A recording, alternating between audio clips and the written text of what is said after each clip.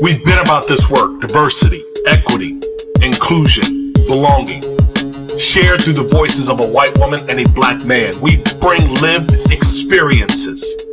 We have pursued D&I progress for most of our professional lives. We use Crazy and the King to cover news, tips from colleagues, and host incredible guests. Listeners, count on Julie and I to transparently drive the conversation. We thank you for rocking with us. Check it. Julie, kick off the show.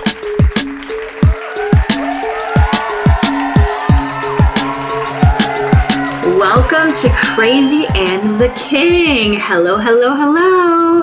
So I'm wondering, Jay, are you astrological or are you meteorological? Neither. She's like, why in the world are you asking me this question? I'm asking you that because, you know, for a lot of people, they said June 1st is the first day of summer. But it depends on if you are an astrological person or if you are a meteorological person. So do you consider June 1st to be the first day of summer? I consider the fastest way to get to summer, so I guess yes, I'm an astrological person. No. You are meteorological because the fastest way to get to summer is by simply saying we have 4 seasons. And for the most part, when the temperatures change, then we are shifting into another season. And so the meteorological people are the ones who say first day of summer, June 1st. Okay, count me in. Astrological folks say that it is really according to like the summer solstice and the highest point the sun is throughout the year. And that happens to be on Tuesday, June 21st at 5:14 in the morning. So that Tuesday morning, I don't know who's going to be up sipping on their coffee, but at 5:14 a.m. Eastern, the sun will be at its highest point ever throughout the year. And to the people that are astrological, that is the first day of summer. I don't know if it really makes a difference. All I know is it's warm. It feels great. I'm loving it. How are you? I am wonderful. And actually on June 21st, I will be on my way to Portland, Oregon to see my son. Yes. So that makes me even happier. Even happier. So you know what? You might want to start the day at 5:14. Doesn't matter what time the flight is. You just may want to start that smile and that happiness at 5:14 a.m. But speaking of summer, that's the time like everyone is like festive. They're feeling great. You know, they don't have to rock a whole lot of clothing. I mean, it's just like summer is really a special time for a lot of people. Really feel, I don't know, we just feel different, relieved, free. Lighter, yeah. Plans? You got, in addition to traveling to Portland, you have any other plans?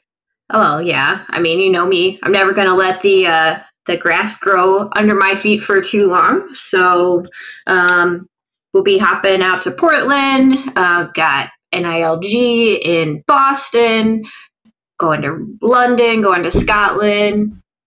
Just see what other trouble I can con my husband into getting into with me. But as much of the time on the road as I can, spending time with friends and family when we're home here in Indiana. What about you? Yeah, I got a curl up with a couple of new good books. And let me tell you, I want to make sure this summer, this is, my right hand to God. I'm not reading any diversity books this summer. Like, I don't want to read anything dealing with our space. I want to get outside of our space. I want to curl up, you know, as they would say, not necessarily curl up, but I want to spend some time trying to take in some other stuff. Like I'm going to challenge myself to read something dealing with politics so I have a better understanding of why some of these people act and respond in the ways that they do. And don't ask me, I don't have a title, in mind, if you will. I just know that I want to read a book on politics. I'm also going to stay away from books on race. Like I don't want to read anything dealing with race. racial structure, racial constructs. I don't want to deal with anything. I want to see if I can pull from some areas that I don't necessarily pull from. So some good books is on my list. Definitely some travel is on the list. A little bit of great travel. Going to see grandma in a couple of weeks, and I'm really looking forward to that. And then I don't know. I mean, Eric B. I'm sorry, not Eric B. But Rakim was like he's definitely in the top 5 of my rappers, and he had a song out, Microphone Fiend, back in the late 80s, early 90s. And let's see if we can wreck a couple of microphones. Now, what don't you want to see this summer? Yep. Well, I think deep breath, deep breath, because I probably flirted with it already with one of the things that I want to do. Yeah, so I don't want to see the SCOTUS opinion coming out overturning Roe v. Wade. I think it's June or July, and that we all know how I feel about that. But I think that's going to lead to a lot of other infringements on the rights of people who are not white and male, especially women and people. Sorry, I'm reading your note. I'm gonna have to cut that out for a second. Keep going. So, I think the SCOTUS opinion is going to be a huge setback for our country. I saw a interview this week with is it Margaret Atwood, who wrote The Handmaid's Tale, who is saying, I didn't think that I was writing my future when I wrote this book back in the 1980s, and here we are. And it's very, very true. But I do think there is one thing that we all have to do this summer, which is watch the January 6th hearings, which will be starting this week, June 9th, I think sometime around 8 p.m. Bernie Thompson will be coming out and starting those. So yeah, SCOTUS, that's what I don't want to experience this summer. Hope that gas prices and inflation start to get a little bit better, a little bit more under control. I don't know. What about you? What do you don't want to see? You actually you forced me to bring up something that I had stumbled on this weekend when I was preparing for the show. And over on Bloomberg, there is an article. It's June 5th. Mike Dorning and Billy Howells wrote an article, and it's titled "Capitol Riot Apologists Go Unpunished as Memories of Horror Fade." And then the subtitle says, "Congress plans televised hearings on the Capitol attack, but voters have forgotten. They've been rewarding election deniers." Yes. And so you raise a good point around that event that took place almost, 18, 19 months ago, something like that. Yep. Yeah. And just to add to your book list for this summer, Rat Fucked. That book it's about gerrymandering, basically, but it will inform you why we are more divided and why we have politicians who don't have to listen to us right now. Why? You just said a mouthful. Why we have politicians that don't have to listen to us. Yeah, interesting. Okay, what I don't want to see this summer, I'm hoping, I'm hoping that we don't see widespread violence and no midsummer surprises, with all of this travel and folks feeling a bit free. I know I've been to a number of places here in Baltimore over the last several days. Hardly a mask in sight. Certainly they are becoming less frequent in some places, still there. But, you would look up 2 months ago and 8 out of 10 people would have a mask on. Now it might be 4 or 5 out of the same 10 people. So it's certainly changing. and I don't want to see a spike in COVID, just numbers, deaths, none of that stuff. So that's what And I'm no hoping that we can. monkeypox. Yeah, and no monkeypox. Yeah, and I forgot about the little spider thing. You remember the jumping spiders or something like that? Oh, yes. Yeah, we forgot all about that. See how we do have short memories, and yeah. So anyway, let's get into some of the stories. So Sheryl Sandberg announced that she will step down from her role as Meta's COO later this fall. She actually, I didn't know this. You may have known this. I didn't know this, Jay, but she developed the business model that actually made Facebook not just a popular platform, but a powerful, powerful, powerful platform. I didn't know that it was her genius, her mind behind shaping the platform. Did you know that?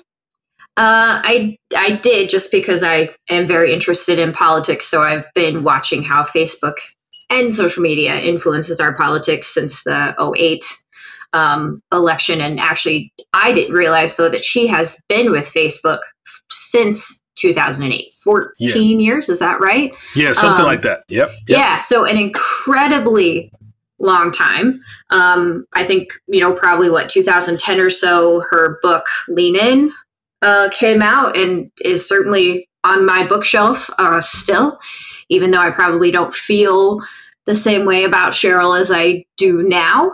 So why not? Why not? Talk about that. Why not?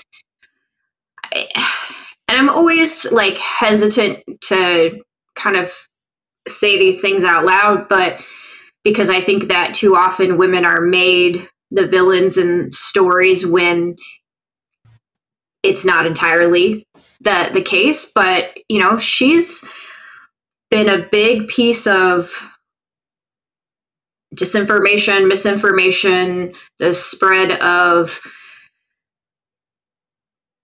political discourse that is no longer civil. Had a lot to do with Cambridge Analytica, had a lot to do with other non-US based political scandals because of the business model, and because they knew that they had data that this was happening and they didn't come forward. And she's the one that has been the stronger of the two, between her and Zuckerberg, to come out and defend Facebook and say, yeah, we did what we did. So she becomes the villain in the story. And she rightly has some place there, but probably not the full villainry that she'll get. Yeah. Well, and speaking of that villainry, I like that. She shouldered so much of the blame for some of Facebook's scandals that you mentioned. You said 2008, but I believe it probably hit a height in the 2016 election. And so she shouldered a good portion of that blame for how folks were looking at that disinformation, how data was being used and leveraged by the organization. And, again, for some, just the power and the swag that she had inside of the organization, for a lot of people, their opinion of her has shifted. But there's others, Julie, that say that she refined what it meant to be a working woman. Like, she changed that paradigm. She changed that perception, she changed what we assumed to be a working woman, what was acceptable to be a working woman. And she largely did it through her book, which came out in 2013. So I don't know. I mean, I wonder, I think about her. I think about people like Carly Fiorina. I think about, you remember that? Meg Whitman. I think about Meg Whitman. Trying to think of some of the other powerful women. Mary Barra? Of the past. Well, she's current. She's more current. I was kind of looking back and saying to myself, powerful women in business, where are they now in terms of our opinion of them historically? Do we still look back at them? Like, for instance, when you think about Jack Welch, a lot of people, they placed him on a pedestal, like he was this great leader. And then 5, 10, 15 years post his retirement, you start to hear the stories around why we now have so much outsourcing in the US, because a lot of leaders were following that lead 20 years ago, 15 years ago. And now you ask yourself, well, if it wasn't for that period where he did it and others followed. So I just say to myself, I wonder if the book really had the impact, and if our perception of a working woman will be different 10, 5, 10, 15 years from now. Yeah. And I think, such an interesting sort of look back now, because I read that book right when it came out. And to me, the most important part of the whole book was having a great partner. And that was where we really needed to, I focused my energy on, right? Is like having a partner that's an equal, that supports you as a woman who's driven. But post-pandemic, I even read it a little bit differently. It was sort of like this lean into being a bad bitch. Like, hey, I'm going to run. I'm going to get what I want. I'm going to make my money. I'm going to lean into my career. And it doesn't feel like the way I want to live anymore. And so even in if Sheryl Sandberg wasn't the villain in Facebook's story, is her leaning in the woman that I want to be, the leader that I want to be. And the truth is probably not. And I read that with a more mature, I think, thought process now that I've been through what we've been through in the past 2.5 years. Well, that's such a great segue, because, the second story that I wanted us to talk about today had something to do with health and mental health, and going back to the way that things were. And actually the way that I had wrote it was, let's not go back to normal. You just said it. You're asking yourself, is that really the person that I want to be? Is that the type of leader that I'm attempting to show my children, to show my colleagues, to show others that I bump into in the industry? Is that the person that I want to personify? Is that what I want to project? And there's a new survey out from the Future Forum, which found that work-related stress has reached its highest level. Work-related stress has reached its highest level. I mean, like crazy, since the summer of 2020. Yeah, I love this survey. I'm so glad that you found it. So the Future Forum Pulse surveyed almost 11,000 knowledge workers, so office workers, in the US, in Australia, France, Germany, Japan, and the UK, and found that we're not really happy to go back to the way things used to be. Yeah. Especially headed back into the office full time. I asked myself, what is it that we experienced? No, let me say it differently. Why is it that we are ignoring what I believed we experienced? I think much of the data says we had been productive during the pandemic. Sure, there's those offshoots of missed meetings and that camaraderie that we had at the water fountain, and going down the elevator laughing about a particular meeting or who said something funny. We missed that, but I think in large part, Jay, the data suggests that companies were productive. Here's what's interesting. During the pandemic, and I want you to think about this for a moment. During the pandemic, did we hear about a number of companies forced to go through layoffs and downsizings because business was severely impacted or interrupted? I don't recall that. So, I mean, yes, we lost jobs, but they were in service sectors because we couldn't do things. And the economy has made up, right, most of those jobs. So we are rehiring and outpacing what was lost as we shift back to normal service driven economy that we are. But for office workers, right? Well, not even for office workers, but companies are still making record profits. They were making record profits during the pandemic. They're making it now. And I don't understand this, like, now we've got to shove everybody back into the office mentality. And we're hearing it everywhere, right? You're hearing, I think, Mark Cuban, a bunch of CEOs. It's like they're starting the marketing campaign of how we can't get things done if we're not all together. We can't have a great culture if we're not all together. Like, just didn't even hear the words that were being said, 24 months ago, to now just get everybody back in the office where we can see them, where we can control them, and we can make sure that we're getting every last drop out of them that we can. Yeah, Jamie Dimon is on record for saying that, I forget how he started the quote, but basically he said that working at JP Morgan Chase is not for the hustle mentality. Those that want to have the side hustle mentality. JP Morgan Chase is not for the side hustle mentality. And it's actually recently come out that they were, looking at employee data. They were counting, how many times you swiped your badge and went into the office, how long you have been staying there, and a couple of other data points around their presence. But going back to that Future of Forum Pulse survey, they actually looked at or talked to collected data from more than 10,000 knowledge workers. And when we talk about knowledge workers, people that, are creative thinking, thought leaders, if you will, inside of their organization.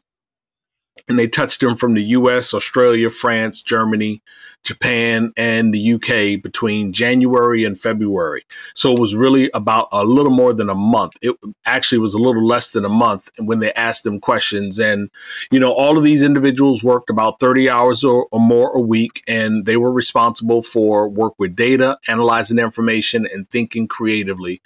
And, I don't know. I think it's a problem. I just think there's a problem when we know that a lot of people are struggling mentally with all of the decisions around whether or not to be in the office place, how they show up and do their work. And we are seemingly as leaders ignoring that aspect. Yeah, and I think that, speaking of the Jamie Dimons of the world, the most interesting part of the survey findings for me was the double standard for the C-suite. So non-executive employees are nearly twice as likely as executives to be working from the office 5 days a week. So they want us in the office, but they're not coming back to the office. Saying that their work-life balance is now 40% worse than that of their boss, plummeting at 5 times the rate of executives. So that is really, to me, that's the telling part. Yeah. We aren't listening to our people. We're forcing everybody back into the box. And then we're not living by those same standards as the C-suite. A quick way to end this is just to hear from the CEO of Headspace, Mr. Russell Glass. He says that we know workers are struggling, and we caught a clip of him in conversation at the Mental Health Summit from last month. Let's have a listen. Well, one of the reasons that we exist and put Headspace Health together is because there's this huge supply-demand imbalance in the world. There are far more people who have a need for care than there are providers to deliver that care.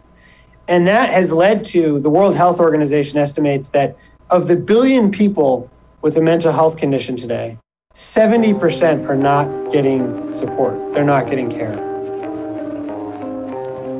Cool. So as you were saying, it's just vital that we listen to our colleagues, right? Yeah, no, absolutely. We have to listen to what our teams need, what our individual employees need. And, just like we talked about how great hybrid and flexible work was going to be for underrepresented communities, moms, people with disabilities, parents, all other kinds of people who don't fit in that box, this is going to negatively affect them. And the Pulse survey does a nice job of pointing that out. And what women are looking for, what people are looking for, is the flexibility to have a better work-life balance. And it's going to be I think you and I talked about this. God, I bet it's been a year ago. Is we wondered what the post-pandemic swing would be like. We go to one extreme, they'll try to force us back to the other extreme, and we'll land somewhere in the middle, but it's not going to be to the benefit of the worker long term. Not going to be to the benefit of the worker long term. Great way to end the first part of the show. Promise, quick commercial, and we'll be right back. The Jim Stroud Podcast explores the discoveries and trends forming the future of our lives. Brain-to-brain communication, robot bosses, microchip implants for workers, and artificial intelligence replacing human workers are all happening now. If you want to know what's happening next, subscribe now to the Jim Stroud Podcast.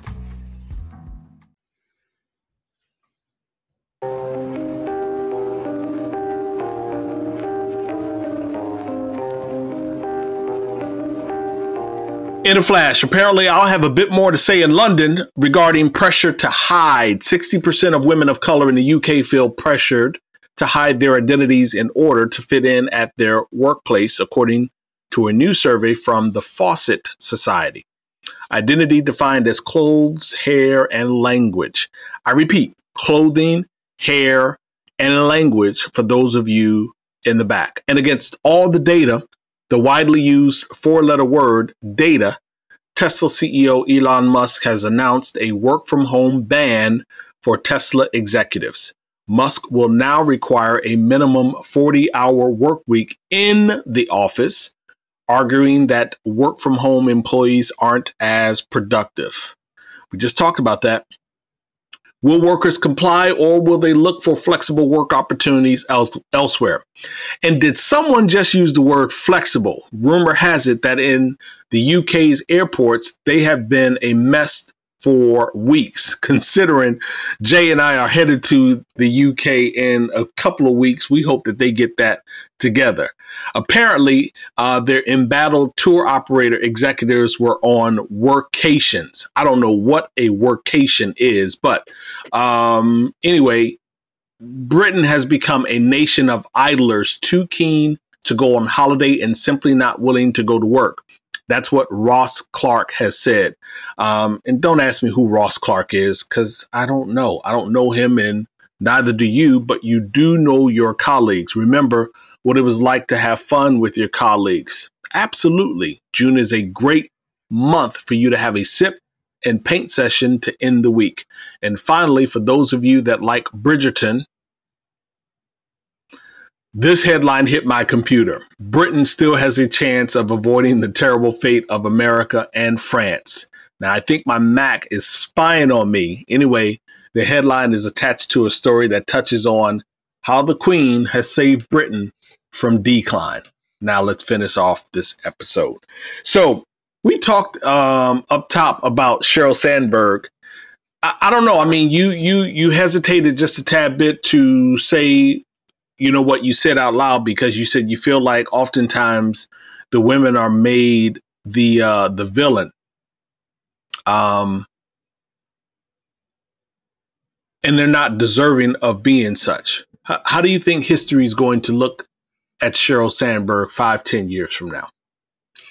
Yeah, I mean, I think she will probably be the villain in our stories, right? The villain in our history books, because she has been more forward, more out there, more willing to go on record to say, to defend the practices of the Facebook team. And it'll be interesting, you know, as more and more information comes out about how social media companies run, what they know about us, and who they have sold that information to. I think there will be a lot more villains, but I do think she will be one of them. You know what's funny? And this just goes to show you that sometimes we process, we take in information, and the way that we process it, it should be called to question. This is on me right here. as much as I know the name Mark Zuckerberg is different from Sheryl Sandberg, I cannot tell you, Julie, how long it took for me to not think that the two of them were a couple. Really? Full transparency. Because I never spent time going into, well, who is Mark Zuckerberg, dating or, in relationship with. Same with, Sheryl Sandberg. I never spent time prying into her personal life because for me, a person's personal life is really irrelevant. I'm evaluating you on that public persona, that business persona. That's what I'm looking at. That's what I'm engaging with. I'm engaging with the stories around your decision making, how you position the organization, your marketing prowess, your acumen. Those are the things that really get me excited, if you will. Like, whether bad or good, it's what gets my attention. That's the headline that gets my attention. I'm not really stuck and mired in gossip and what car person bought or they're rocking red bottoms. I don't give a shit about none of that. That stuff does not in any way impress or interest me. But for the longest, and I'm not saying this was last year, I'm saying when Facebook started to gain that momentum 2005, 6, 8, 9, in the beginning days, it took a long time for me to separate the two of them because for whatever reason, I just felt like they were in relationship building this powerful social media platform. And so when I think about what you said, I honestly feel like the shine of Lean In from 2013 it is definitely going to lose its luster. And that when we think about her in generations, not in generations, but in a generation, folks that are in their 20s now, maybe early 30s, I think that when those individuals become, full-fledged adults, family, thinking about where we are in Web 3.0, thinking about where we are in terms of politics and social issues, I think that people will look back and say Facebook was evil. Let me qualify that a little bit. Gradually became evil. And I think that in the end, she is going to take a far more negative hit than Zuckerberg will. Oh, yeah. No, I think she absolutely will. I mean, we think about, we have a bet coming up, right? With Thanos. Is it Elizabeth? Theranos. Elizabeth. Yep. Elizabeth Holmes. Theranos. And I'm watching the Dropout right now on Hulu. And I don't know a lot about the relationship between her and the COO or the CTO or whatever he was. But he was a much older man who seduced a very young woman. But she's the one that we're talking about, right? We don't talk about him. We don't talk about that part of the story. She's a female leader who fucked up a lot of things and did a lot of things wrong. But the person that we talk about is her. And we don't talk about Mark in the same way. We talk about Sheryl.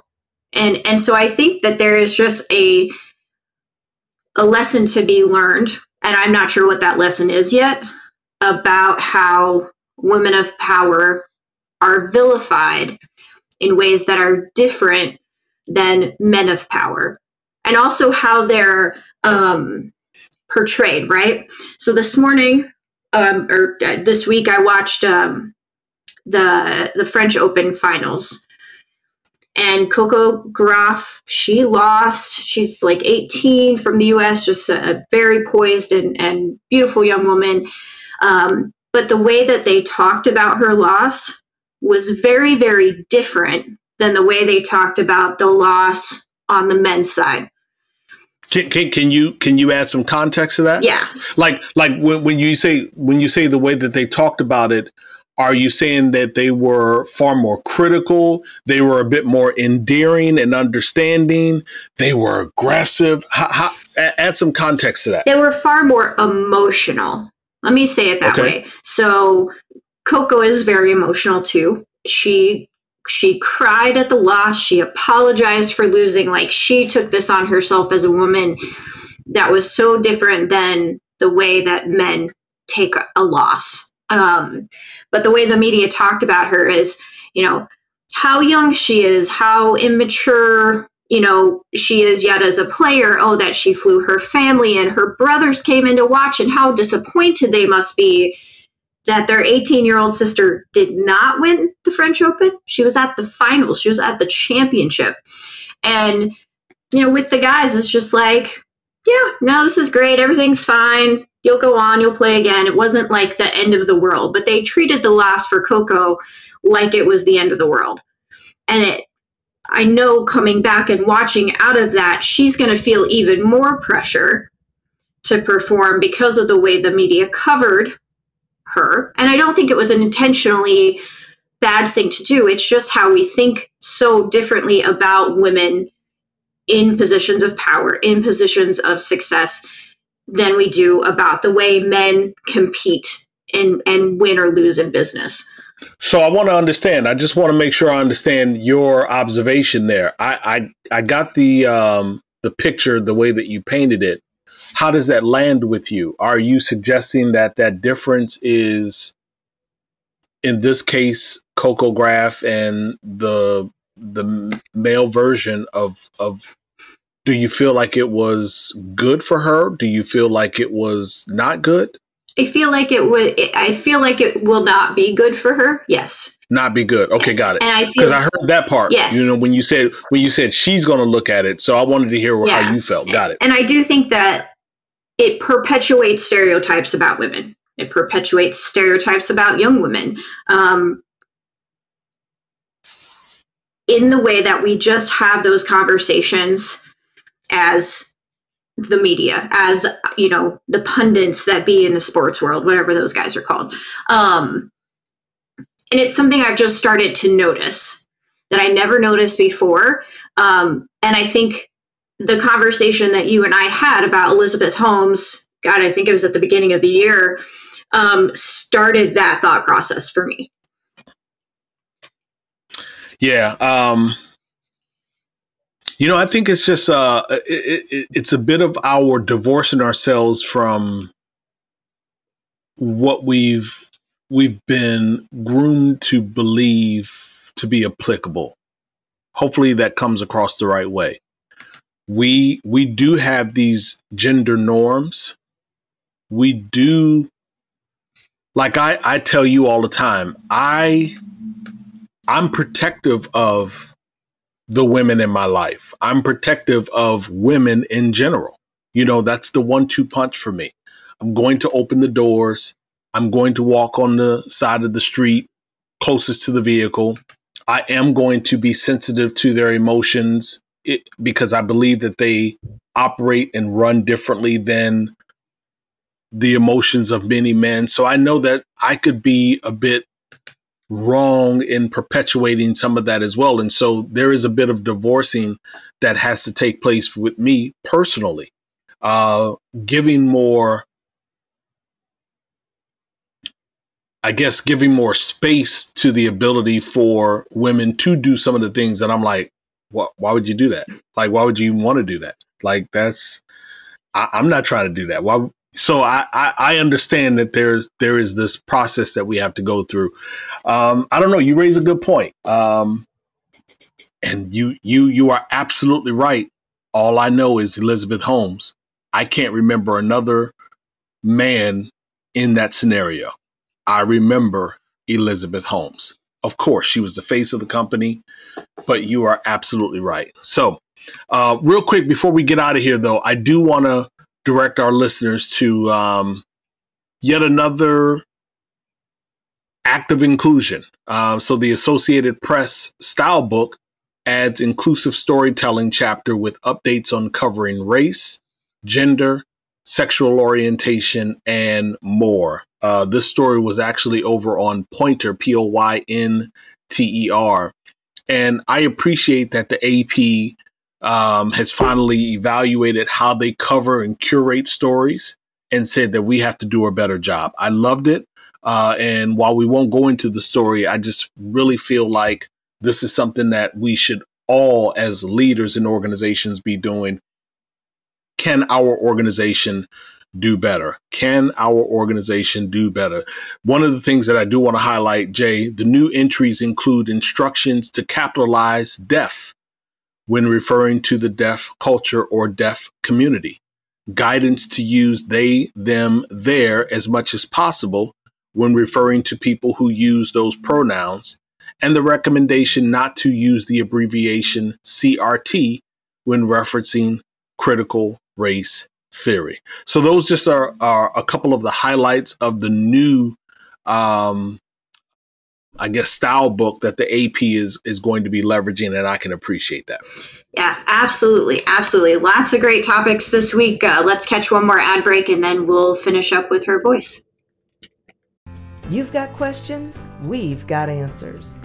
Business leadership, ownership, and sales can be challenging. Tune into the Accelerate Your Business Growth podcast to learn from the world's experts. Join me, your host, Diane Helbig, as I chat with people who have expertise in various areas of business. You'll enjoy the lively conversations that are focused on providing you with the ideas, tips, and suggestions you need to realize greater success. Get what you need for your business when you need it from the people who have the answers. Accelerate Your Business Growth is part of the Evergreen Podcast Network and is available on Apple, Spotify, or wherever you listen to your favorite podcasts. So our Her Voice segment is where we amplify women making moves. And first up this week is former Accenture song executive, creative director, Eva Naveau, was appointed Global Chief Creative Officer of EG Plus Worldwide, one of Omnicom's global content and production arms. And then we have Linda Burney, who this week became the first Aboriginal woman to hold the role of Indigenous Affairs Minister in the Australian government. An alternative reference for Indigenous, in case you didn't know, is First Nation. Burney says you cannot divorce those present-day social justice issues from history and the past, pointing to the legacy of previous governments. Under the assimilation policy, First Nation children were for decades during the 1900s forcibly removed from their families to be raised in government and church institutions, or by non-Indigenous families, a period now known as stolen generations. She says, I get very annoyed when people say, just get over it, get on with things. It doesn't work like that. Can you imagine? You don't even have to answer. Just give me like a head nod. I'm watching you. But can you imagine your children being forcibly removed from you? We've seen this movie before. And she's not talking about something that was happening so long ago. This is current. I appreciate, the posture and the steam in which Miss Linda Burney is going into her seat in office. Former Huffington Post and Guardian U.S. managing editor Jennifer Koh will become executive editor for the Chicago Sun-Times. She will be the first woman of color to lead the 178-year-old newsroom. And finally, golfer Michelle Wie West, who began her professional career at the age of 10, reflected ahead of the U.S. Women's Open and her expected retirement. When asked how women's golf has changed since she started, she said, when doors get closed on us, we just keep pushing. The USGA recently increased the prize money for women's tournament to a closer to gender parity $10 million, with the winner earning $1.8 million. So much room, so much work to be done. Our quote for the week: I wasn't saying no necessarily for me or because I was angry. I was saying no because I hope that there will be more equality in the future. That was said by actress Arden Cho, on her decision to leave Teen Wolf and turn down the opportunity to star in its sequel because she was offered lower pay than her white and or male co-stars. Our quick mention this week is from the Wells Collective. Their Accomplices in Action series is returning.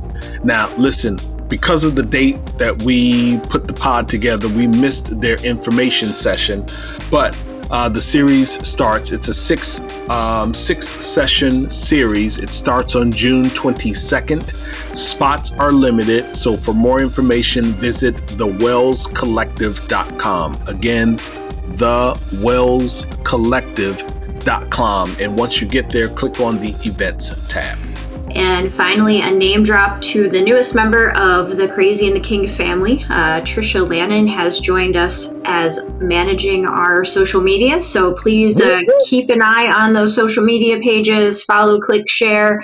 Trisha, welcome to Crazy and the King. Thanks, Trisha.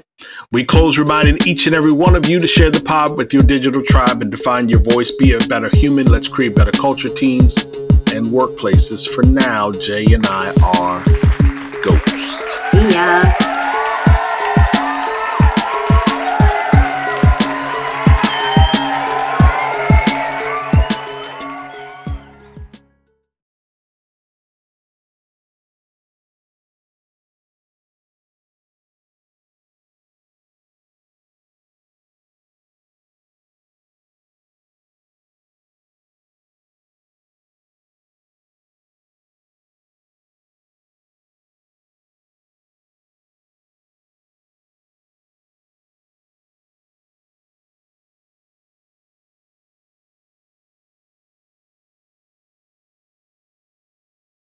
How much do you understand the future of finance? I'm Jim Roos, a top 10 banking influencer and host of the podcast Banking Transformed, where we dive deeply into the rapidly evolving world of banking and financial technology. Join me as I interview industry experts, thought leaders, and innovators as they unravel the latest banking trends, disruptions, and game-changing technologies reshaping the world of finance. Redefine your understanding of the banking ecosystem. Subscribe now to Banking Transformed, available wherever you get your podcast and now available on YouTube.